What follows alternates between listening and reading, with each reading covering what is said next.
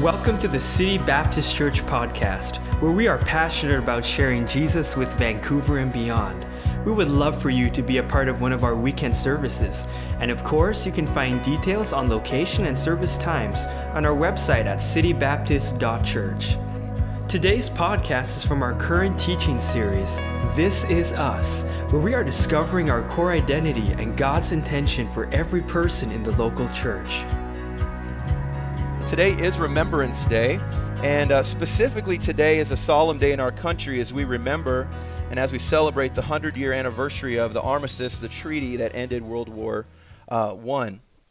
As Canadians, of course, we know that our troops played an important role in that, and today's a day set aside, today especially being the 100th anniversary, where we really want to take just a moment and have a moment of silence like today all across our city people are going to be doing. And so I'm going to ask you to stand with me right now, and we're going to take a moment and have the traditional 2 minutes of silence. The reason that there's 2 minutes of silence beginning at 10:58 is because it was at 10:58 that the final Canadian soldier was killed as the treaty and the ceasefire ended at 11. He had stepped out from behind his cover, and after some machine gun fire was going right up until 11 a.m., and he had stepped out from behind and was hit in the chest by a German sniper. And they did their best to keep him alive, but he passed away. And so it's from 10:58 to 11 a.m. that we take a moment to remember those today. And so it's 10:58 right now. And so I'd ask you, if you don't mind, just take a moment. Maybe you need to spend some time and you just pray for our country. But we're going to take 2 minutes of silence in remembrance of those who gave their lives for us.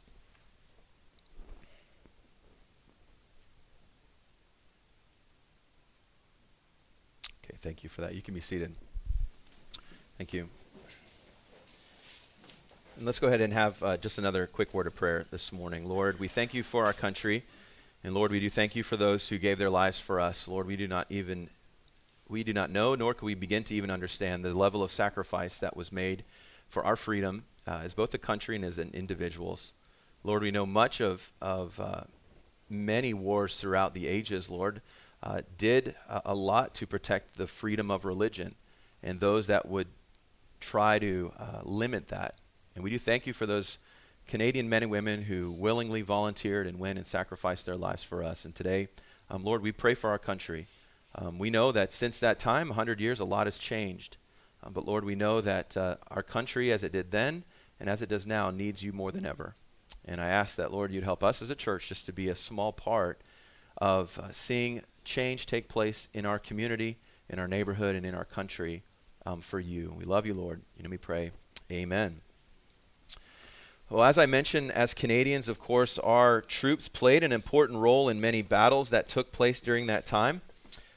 Even though our losses as a country was 60,000 soldiers that we lost in World War I, although it seems like a small amount compared to the almost 40 million people that were killed during World War I, still to this day the most casualties of any war.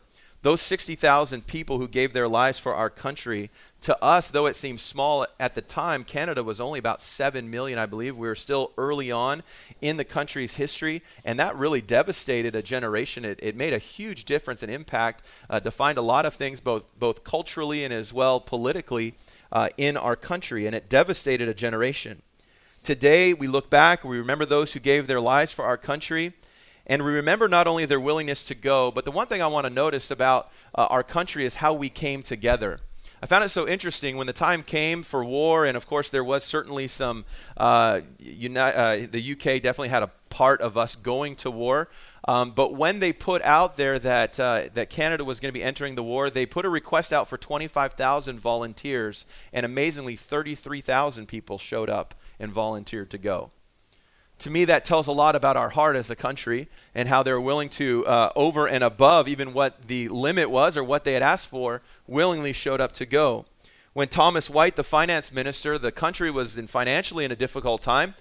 Things were not going that well, and they realized that they needed to turn to the people of Canada for help. And so he reached out to the Canadian people with a goal of raising $50 million for the country and for the war effort. And the Canadian people gave $100 million, double what had been asked. And to me, that just shows the heart of our country and our people and how much we care about our country.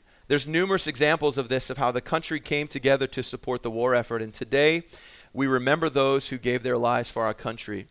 Now, many of you know I spent many years in the United States, living there and different places. And of course, interestingly enough, the youth conference that I was speaking at, and we took some teenagers to, for most of my high school years and in my young adult years even, I was going down to that conference. And it was always around this time of year. And I always thought it was, to me, I always loved the fact that even though we're in Portland, Oregon, and in a conference with a lot of Americans, you could always see the Canadians in the crowd because they were wearing a poppy.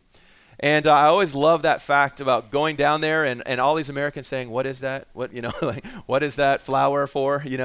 And all of those kind of things, and wondering what it is. It always gave me great pride to explain why we wear it, why Canadians, why they're dotted throughout the crowd. People who are there remembering those that gave their lives, and we honor their memory. To be honest, in a country today, in our country today, and in many countries, there's often more conflict than unity. But it's refreshing to live in a place that, even if it's just for a day or a couple of weeks, it's refreshing to be in a place where together as a country we unify and come together to remember those who surrendered so much for us. Now, to me as your pastor, there's really no greater day than today, I think, to speak to you about the subject matter that we're going to cover this morning. I'd like to take a few moments today as we're in our series called This Is Us, a study of who we are as a church and who God has called us to be, and really setting some tone for the future for us. Today I want to talk to you briefly about the subject of unity is what I want to talk about. And I believe today is a time where our country comes together. And so today as a church, I would like to speak to you about this important subject of unity and how the local church can be a place where personal unity and a corporate united purpose is something that we need to determine to get after, and something we need to determine to have in us at all costs. The simple truth this morning is that God desires for Christians to get along. Did you know that? Now, maybe your church experience told you a whole different story. I don't know. But God's desire for the church and for Christians is that we would get along. In John chapter 13 and verse number 35, I want you to see this. It says, "By this shall all men know that ye are my disciples." So Jesus says, by this thing. Well, what thing is it? Look what he says. If you have love one to another. He said, by this mark in the Christian life, this is how people are going to know that you are a follower, that you are a disciple of Jesus Christ, that you have love for other Christians. Notice what he's saying here. One of the most obvious ways to me that we can reveal to the world that we are born again by the Spirit of God is in the way that we act towards each other. See, when you become a Christian, God expects you to become a part of the church, and if you're a part of the church, God expects you to get along with each other. This is what it is. It's a very clear, open, specific thing that God gives to us, and he wants us to not only be a part, but he wants each of us individually to be a unifying presence within the church. Now, maybe in your family, my family was maybe a little bit different in this sense, but in most families, it's kind of interesting. There's always one person in the family who's the unifier. Have you noticed that? Maybe when you were a kid and there was a fight that would break out, who's the unifier? Mom, right? There's something going on with dad, or maybe it was your dad who was the unifier. Maybe it was a sibling. Sometimes it was the older brother or the younger daughter who's so cute. Let's all just get along. And would unify, and whatever it may be. There's always kind of that unifying presence. But in the church, everyone is to be that unifier. Every single person who's involved in the local church should be a unifying presence. Now, one of the things that I've learned, and most of you know, I was blessed to play sports growing up in high school and in university and on many different teams that I played on. But one of the things that I noticed that was so key as I played even in two different universities, played basketball, the thing that I noticed is that talent can sometimes be overrated if unity is not involved in the team. And in particularly the first 2 years of college, I played at a school. It was a big school, and we had a great program, and we had tons of talent. We had much larger, pull, if you want to, for kids to come and guys to come and play there. And we had some amazing, talented guys. I mean, I'm almost 6'5". My wife always reminds me that I'm not exactly. I'm like right there with my hair combed. I'm 6'5", and but I'm 6'5", but I played a small forward position and power forward. All through high school, I played center, which if you know anything about basketball, great. If you don't, just pretend like you know. And And so I would play the big guy position. And when I was in college, when I got there, I played like a small guy. I loved it. It was great. And it's because we had a 6'10 center and we had a 6'8 power forward. And we had a lot of guys who were way bigger than me who got to get in there and bang in the post. And I got to kind of float around. It was awesome.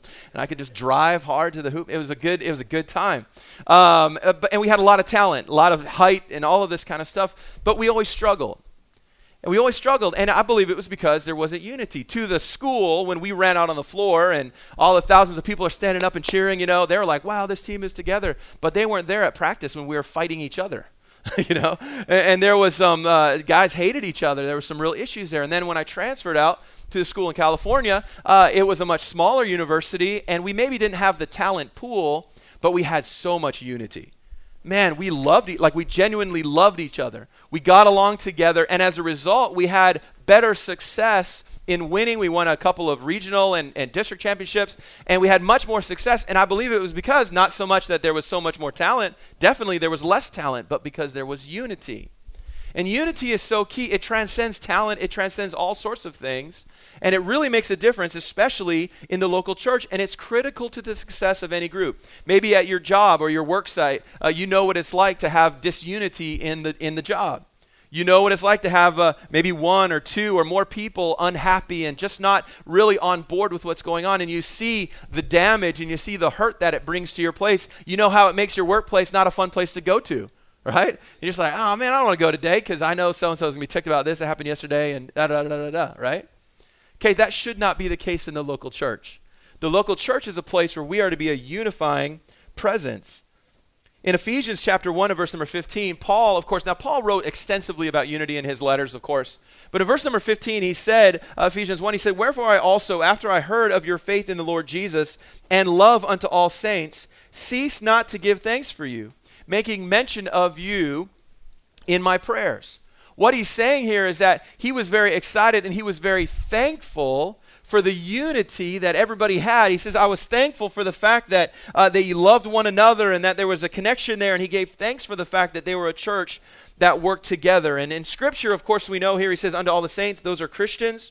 And Paul is showing us that he is just thankful by extension, and by extension, I'll say this, God was thankful that church was unified, that church was working together. So why would Paul bring that up? Why would Paul bring up the idea of unity? Why would he bring up the idea that he was thankful for their unity? And I believe it's because the demonstration that we have as Christians, the demonstration of our love that we have one toward another in a unifying presence is critically important. In fact, in Ephesians chapter 4 and verses 1 through 3, he emphasized it again. He said, I therefore, the prisoner of the Lord, beseech you that you walk worthy of the vocation wherewith you are called, with all lowliness and meekness, with long suffering, forbearing one another in love. Then he said in verse 3, endeavoring, so here's the idea here, endeavoring to keep the unity of the Spirit in the bond of peace. At all costs, we are to work together to be in unity, and it is a responsibility that all of us need to come to terms with. It's not about the pastor to make sure that everything is working all right. Okay? Sometimes people see the pastor as like the fireman, and I'm just rolling around to putting out fires, right? And I'm making sure that everything's okay, and if there's a problem, I'm not going to deal with it, let pastor deal with it. That's what he does. His job is to remain in sorrow all the time. So just let him go. Let him deal with the difficulties that everybody's struggling with. No. We are to all be part of that. We are all a part of the local church. We are to be working in unity. We are to love our fellow church members unconditionally, whether or not you agree with them. Whether or not you agree with them, we are to demonstrate love towards another, because what you show in your love for each other shows to others that you are willing to sacrifice even your own preferences and your own ideas for the greater unity of the church. I heard a quote this week, and the quote was this: you can sacrifice without love, but you cannot love without sacrifice. How many times has someone done something for you that was maybe considered a sacrifice? They gave up something or did something, but it wasn't out of a heart of love, was it? But here's the thing: you cannot truly love somebody without being willing to sacrifice. And I think as Christians, one of the things that we need to sacrifice often is our own opinions. Okay, now that may sound weird, okay? But we are people of opinions, aren't we? Right? Man, we have an opinion about everything. And guess what? That's okay. You have a mind, you see things, you look at life through your lens. But when it comes to unity, oftentimes it's not very helpful if we all decide to just give our opinions all at once. You ever been in a place or in a meeting where everyone had an opinion and was unwilling to change no matter what? Right? You ever been in a place like that? Oh, that's a fun family meeting, right? that's an awkward Thanksgiving meal, right? That's a hard place to be in. Now, while I'm not saying that we are to all everyone just be in silence, that's not what I'm saying. But sometimes it's better to be willing to sacrifice, something in order for the greater unity of the church family. That's why he says in Colossians 3:14, and above all these things put on charity, that's love, which is the bond of perfectness. Notice how he said above all, meaning most importantly, we're to have love. He says it's the bond of perfectness, which means a complete, it means whole, it means unity. He says above all, we are to put on love that brings us to a place of unity, a place of togetherness. It really doesn't get much more important than a church family coming together in love for one another that leads to a heart and a mind of united focus and purpose. So the question is today, how can we do this? I'm kind of setting a tone here in case you're figuring it out. Setting a tone for what's going on, what we're going to talk about, how we can make this happen, what things we're to focus on, how are we to hold up against the onslaught of our enemies? Because I've said it, if I've said it one time, I've said it 100 times since we started the church. Listen, Satan is not happy about what's going on here, and he is determined to break us up. Okay? He's determined to break us up. Maybe you've known somebody whose parents were not all that happy about them dating, and they determined in their heart to break them up. Man, that's a tough thing to be in. Maybe you've been in that situation yourself. That's a hard place to be. That's a really gut-wrenching situation. But that's really what happens in the local church. Is our enemy is determined to break us up. He's determined to cause fractions, to cause issues. To get in and to kind of mess things up. You know why? Because then we're less effective for the Lord Jesus Christ. So how do we do this? How do we get to this place of unity? What do we need to be? I believe the answer is found in Philippians chapter 1, verse 27. Let's turn there together. If you've got your Bibles with me, turn to Philippians chapter 1, verse number 27. And I've got it here, and I think I've got it up here. I do. Did I skip ahead? I might have missed it. Here we go. Nope. All right, I don't even have it. So go there. Go to Philippians chapter 1, verse 27. You'll see it later on. Philippians 1:27. Familiar verse. He says, only let your conversation, now your conversation here is your lifestyle. So the way that you live your life, only let your lifestyle be as it becometh the gospel of Christ. That's a whole message right there. Living your life as a reflection of the gospel of Jesus Christ. I fail at that all the time. He says, let your life, let your conversation, your lifestyle be that whether I come and see you or else I be absent, I may hear of your affairs. Now that right there is really interesting. Oftentimes we'll allow our life to be a reflection of the gospel if we know someone's going to see it, right? And Paul says, hey, whether I hear about it or I see it or whatever, that's how you're to live your life. But then he says this, that ye stand fast in one spirit, with one mind, striving together for the faith of the gospel. I believe it's in your note sheet there. He says that ye stand fast in one spirit, with one mind, striving together for the faith of the gospel. So if we're talking about unity as a church family, here's what I want us to notice. Point number one this morning, we need to have unity in our spirit. We need to have unity in our spirit. Notice how he says that ye stand fast in one spirit. Now, of course, we know that the Holy Spirit can be connected into this passage. We understand that aspect. But I don't want to lose sight of the applicable understanding here when it comes to spirit in the light of our attitude or of our heart. Okay? Our attitude or our heart. Now, this is kind of preacher talk, but sometimes I go to like a preacher's meeting and some guy will get up and be like, man, there's a great spirit in this place. You know, and we know he's not talking about the Holy Spirit. Like we know the Holy Spirit's here. He's talking about the attitude. He's talking about maybe the level of excitement or energy, whatever you want to call it. He says there's a great spirit in the room, and we all go, he's right. You know, that's great. That's a great illustration. And so the point is that for any church, for our church to move in the direction that God has set before us, we've got to embrace a spirit of oneness. We've got to embrace a spirit where our hearts are united and our hearts are knit together. The idea here of spirit, by definition, means our mental disposition. Your mental disposition. Anybody ever say to you, you've got a strange mental disposition? No? Okay, that's all right. I've had that, unfortunately. No. But they said it meaner than that. But I took it as, okay, I need to work on my spirit. But you know what I'm saying when I talk about our mental, like the way that we approach the church, the way that we approach being together as a church. Now, I got to tell you, and I think you understand this kind of a spirit, this unity of spirit does not come naturally to us, does it? It does not come naturally to us. We are way too individualistic, aren't we? I mean, we are way too, as we talked about earlier, set in our own rightness of how we see the world, right? Oh, the way that I view the world is the correct way to view the world, right? And man, we are locked into that idea. And the thing is that if we are not careful, our own views, our own rightness can lead us to places like pride. It can lead us to gossip. It can lead us to putting down of others who we do not see eye to eye with. Now, you don't have to see eye to eye with everybody. You realize that, right? Thankfully. It'd be a terrible world if we all thought and saw the same things.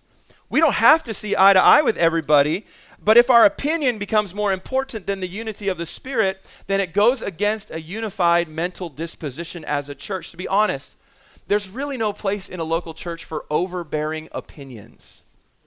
There really is no place for that. There's no place within the church of putting down others who do not agree with you. And I'll say this, you say, well, in a church, you don't really notice that, and I get it. But there's a subtle demeaning of others' opinions. There's maybe a subtle, backhanded way where we kind of put, we cast shade on someone, right? Even if it's just a little shade, from a bonsai tree, we throw shade a little bit. Or whether it's a mighty oak tree. But there's no place for that in the church. It's so prevalent in our society, the church should be a place where we can avoid all of those things. It should be a place where we're able to limit ourselves from those. See, if you live your life feeling like you are the only one with the right opinions, or you're the only one with the correct outlook on life, it's a very dangerous place to be. 1 Corinthians 10:12 tells us, wherefore let him that thinketh he standeth take heed lest he fall. Man, the Lord has used that verse in my life a lot. Do you know when he uses it? After I've fallen, because I thought I was the man or whatever. I've had moments of pride, and God so cleverly and so uniquely reminded me of who I was, reminded me of who I truly was before him. And he humbles us and brings us to that place. Listen, we've got to draw together through our common love for Christ in our worship and in our prayer, be willing to listen, to get to know each other in a way to preserve a mindset of unity. Remember in Ephesians 4 that we mentioned earlier, Paul said that the church, we are to endeavor. That means we are to try hard.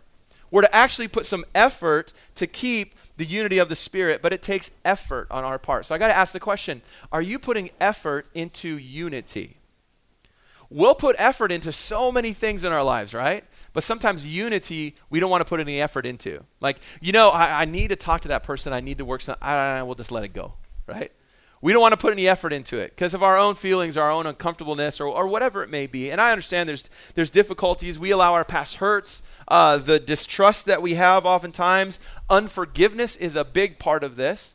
Things that we have not forgiven others for, or we are unwilling to forgive others for, that limit us from putting in the effort to have unity in the Spirit, or unity in our spirit. And so if we're going to be a unified church, we got to have unity in our spirit. But secondly, this morning, I want you to see from our passage, we need to have unity in our mind.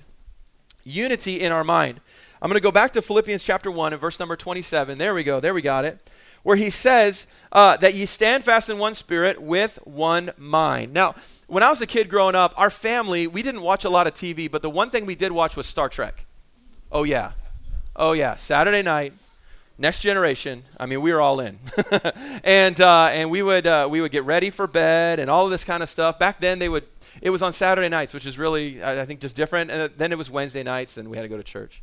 But we would figure out a way to record it. So it was great. We record it and watch it later.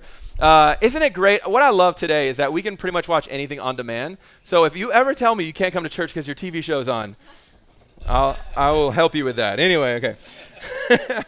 But anyway, we used to watch Star Trek, and of course, if you know anything about Star Trek, there's the Vulcans, right? We know the Vulcans, this alien race who had this incredible ability to use their minds in a wonderful way, including, some of you will recognize this right away, the mind meld. Now, this is old Star Trek.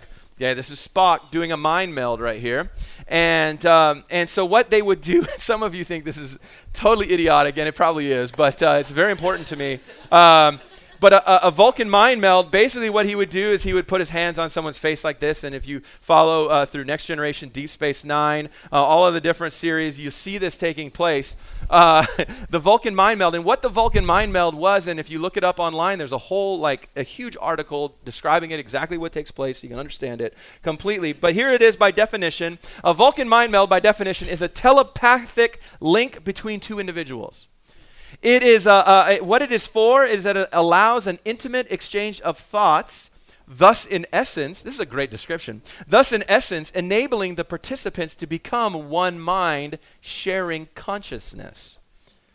So it is two people's minds being melded together. Sometimes I think it'd be a great idea for a church-wide mind meld, don't you think?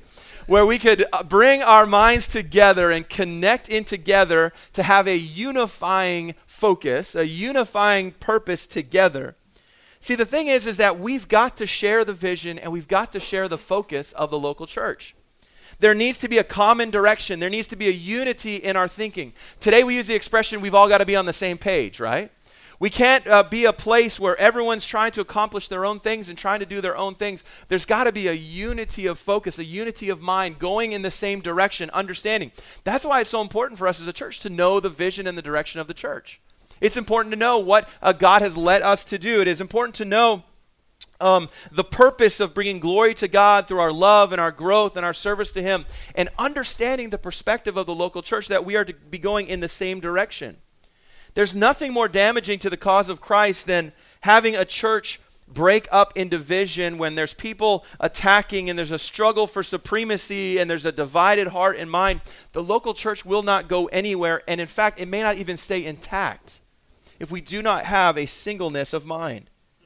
You know, it is the duty, I believe, of every church member to prayerfully work to preserve the unity of the mind of our church. And I would say this to you, if you're new to City and you haven't come for very long and maybe you don't know what the direction of the church is, you're not really sure what our purpose is and our goals, I'd encourage you to come and talk to me about it. You'll hear about it in a message at some point, but if you want to know, I'd be glad to share it with you and show you, hey, this is what God has called us to do. And everything that we do, every ministry, every activity, all of the things that we participate in lead towards those things. They lead in a direction.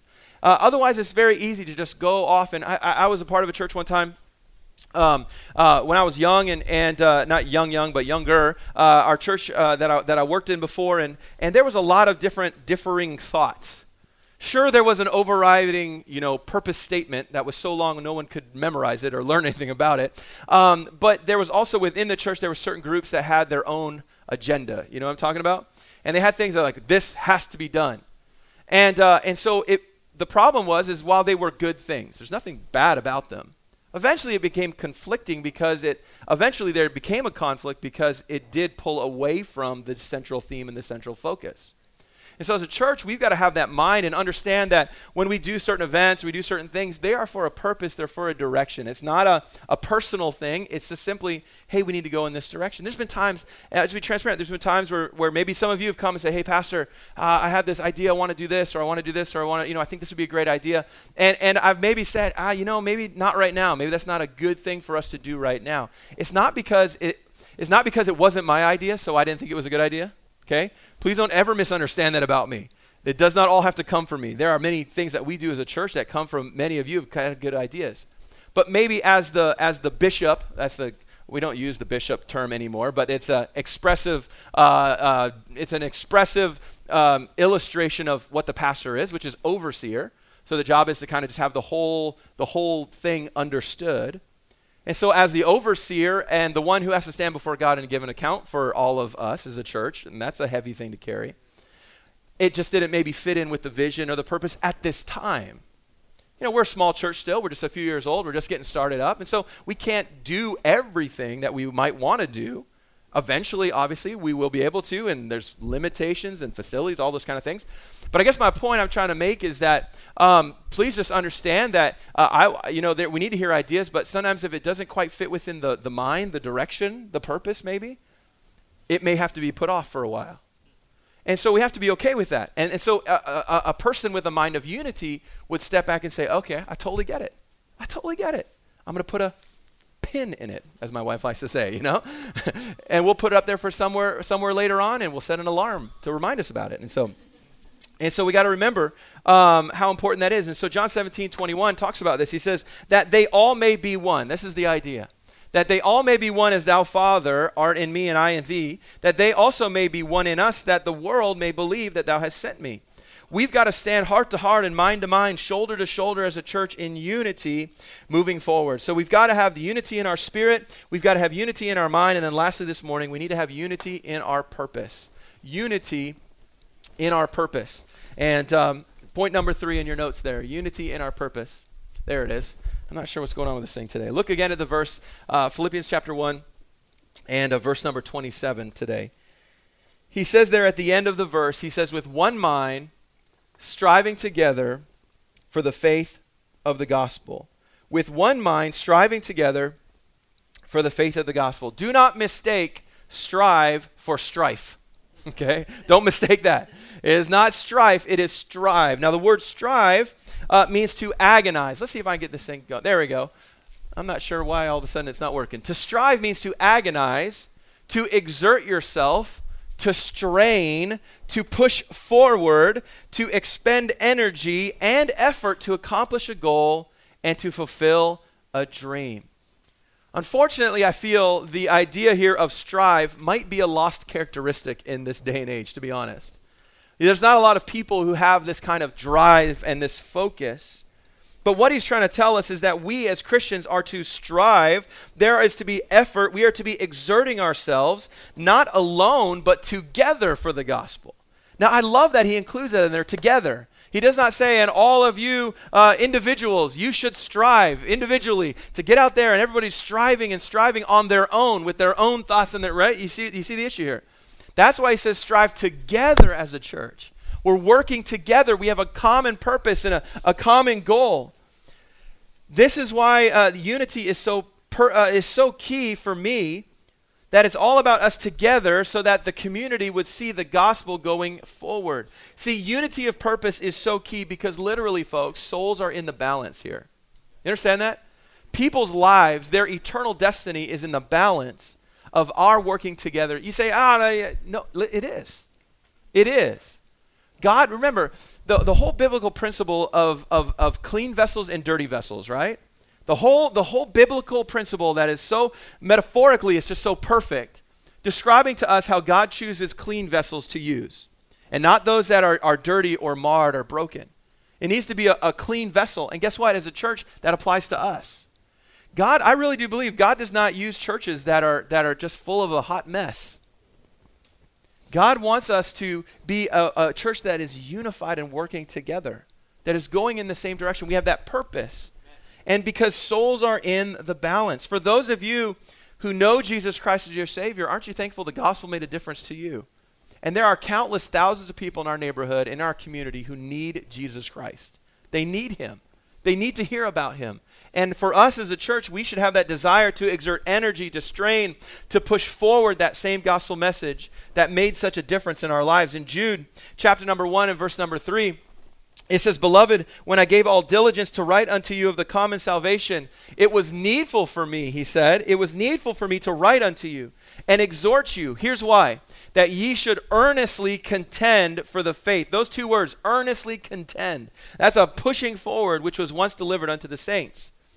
There comes a time for us as a church who believe and possess eternal life to be willing to stand up and to be willing to proclaim this life-changing faith. But it is so much more effective. Now, individually, we know that happens, but it is so much more effective when we do it collectively as a group, right? I mean, how much can I accomplish personally? How much can you accomplish personally going out on the street by yourself, even if you went out 10 hours a week, right?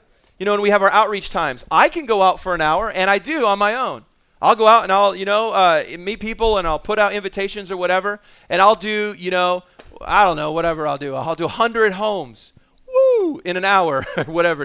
I walk kind of slow, and I talk to a lot of people, but, by myself, but then we'll have like a Wednesday night outreach or a Saturday outreach, and we'll have 25, 30 people show up, and it just multiplies, tremendously multiplies. Because we're able to accomplish more working together. And that's what he's saying here. We've got to come together. We make a difference, strive hard to fulfill the mission, that God has given to us. This is why the local church exists. It is a place of unity. It is a place where we can come together around the Word of God and strive for the faith of the gospel. As I talked about yesterday, last week as I introduced our series, if we're going to be a church that resists the downward trend that we're seeing in faith in our country, as we talked about how many churches, thousands of churches close every single year in North America, and not anywhere close to the same amount are planted or starting up. The percentage of churches that are growing in a greater percentage than their community is growing is almost impossible to notice. It's impossible to even know, really, because the fact is it's just not really happening. And so for us, if we're to resist that trend, if we're to be the light that God wants us to be here in this community, then we've got to be a unified body of believers.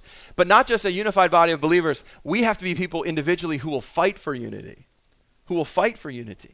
So often we may fight just to fight, right?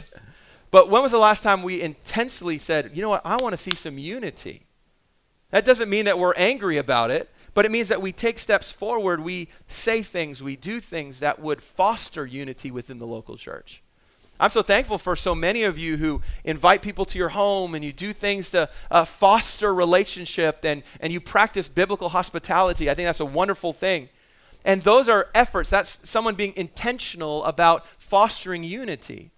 That's why it's so important for us when we have times like that or we have home fellowships and all these things that we're connected in. These moments that bring unity, our midweek Bible study, that's a time that's a little more relaxed of unity, where we spend time together, we hang out, we're connected. It's all about fostering unity, being intentional to develop these. Developing people, or as a church, developing to place this focus on striving together, all because of the faith of the gospel that's been entrusted to us. I really believe this. And I know we can't really understand how it's going to be in heaven, and I totally get it. So to make an assumption about what heaven's going to be like is probably not super theological, but I'm going to make an assumption, okay? Because we do know that we will have memories in heaven. We know that we will look back. We know that we'll understand some things. And I believe that while it may not be a crippling regret, I believe that when we get to heaven, all of us will look back and say, man, we should have just been more unified.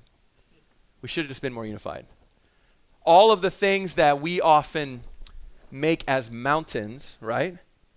I believe in heaven we'll look back and say, what was I thinking? That kept me out of church, or that broke a relationship, or what was I thinking? It's going to seem so small in the light of eternity. And I don't know about you, but for me, I don't want to have that, you know? I don't want to have that. I want to fight for unity.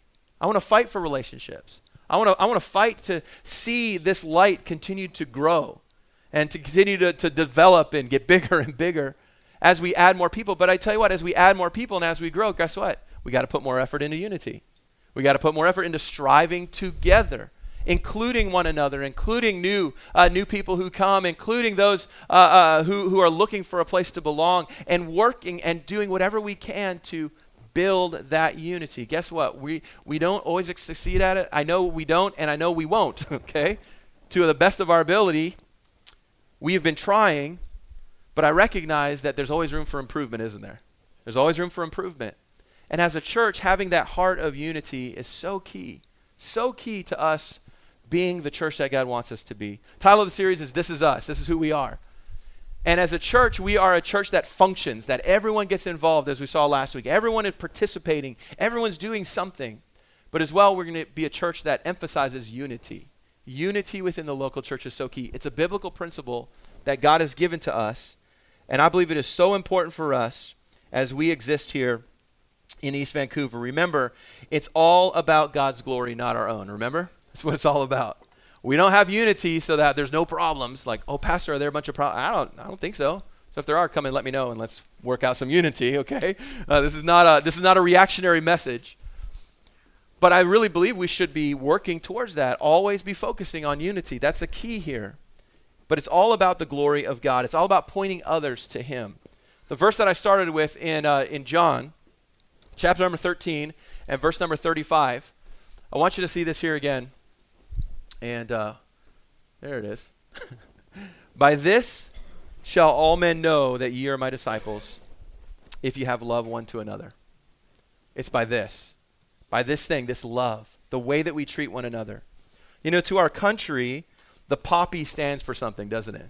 It stands and it reveals our unity as a country in remembering those who gave their lives. As a church, our love for one another is to be the badge, is to be the indicator of our unity as a church family, that we're together, that we love one another, that we're willing to work through whatever it may be to preserve the unity so that we can further the gospel message in a greater way. We hope today's message was a help to your relationship with God. To stay connected with us, you can like us on Facebook or give us a follow on Instagram at Van City Baptist. Our prayer is that God will continue to do a unique work as you pursue His will for your life.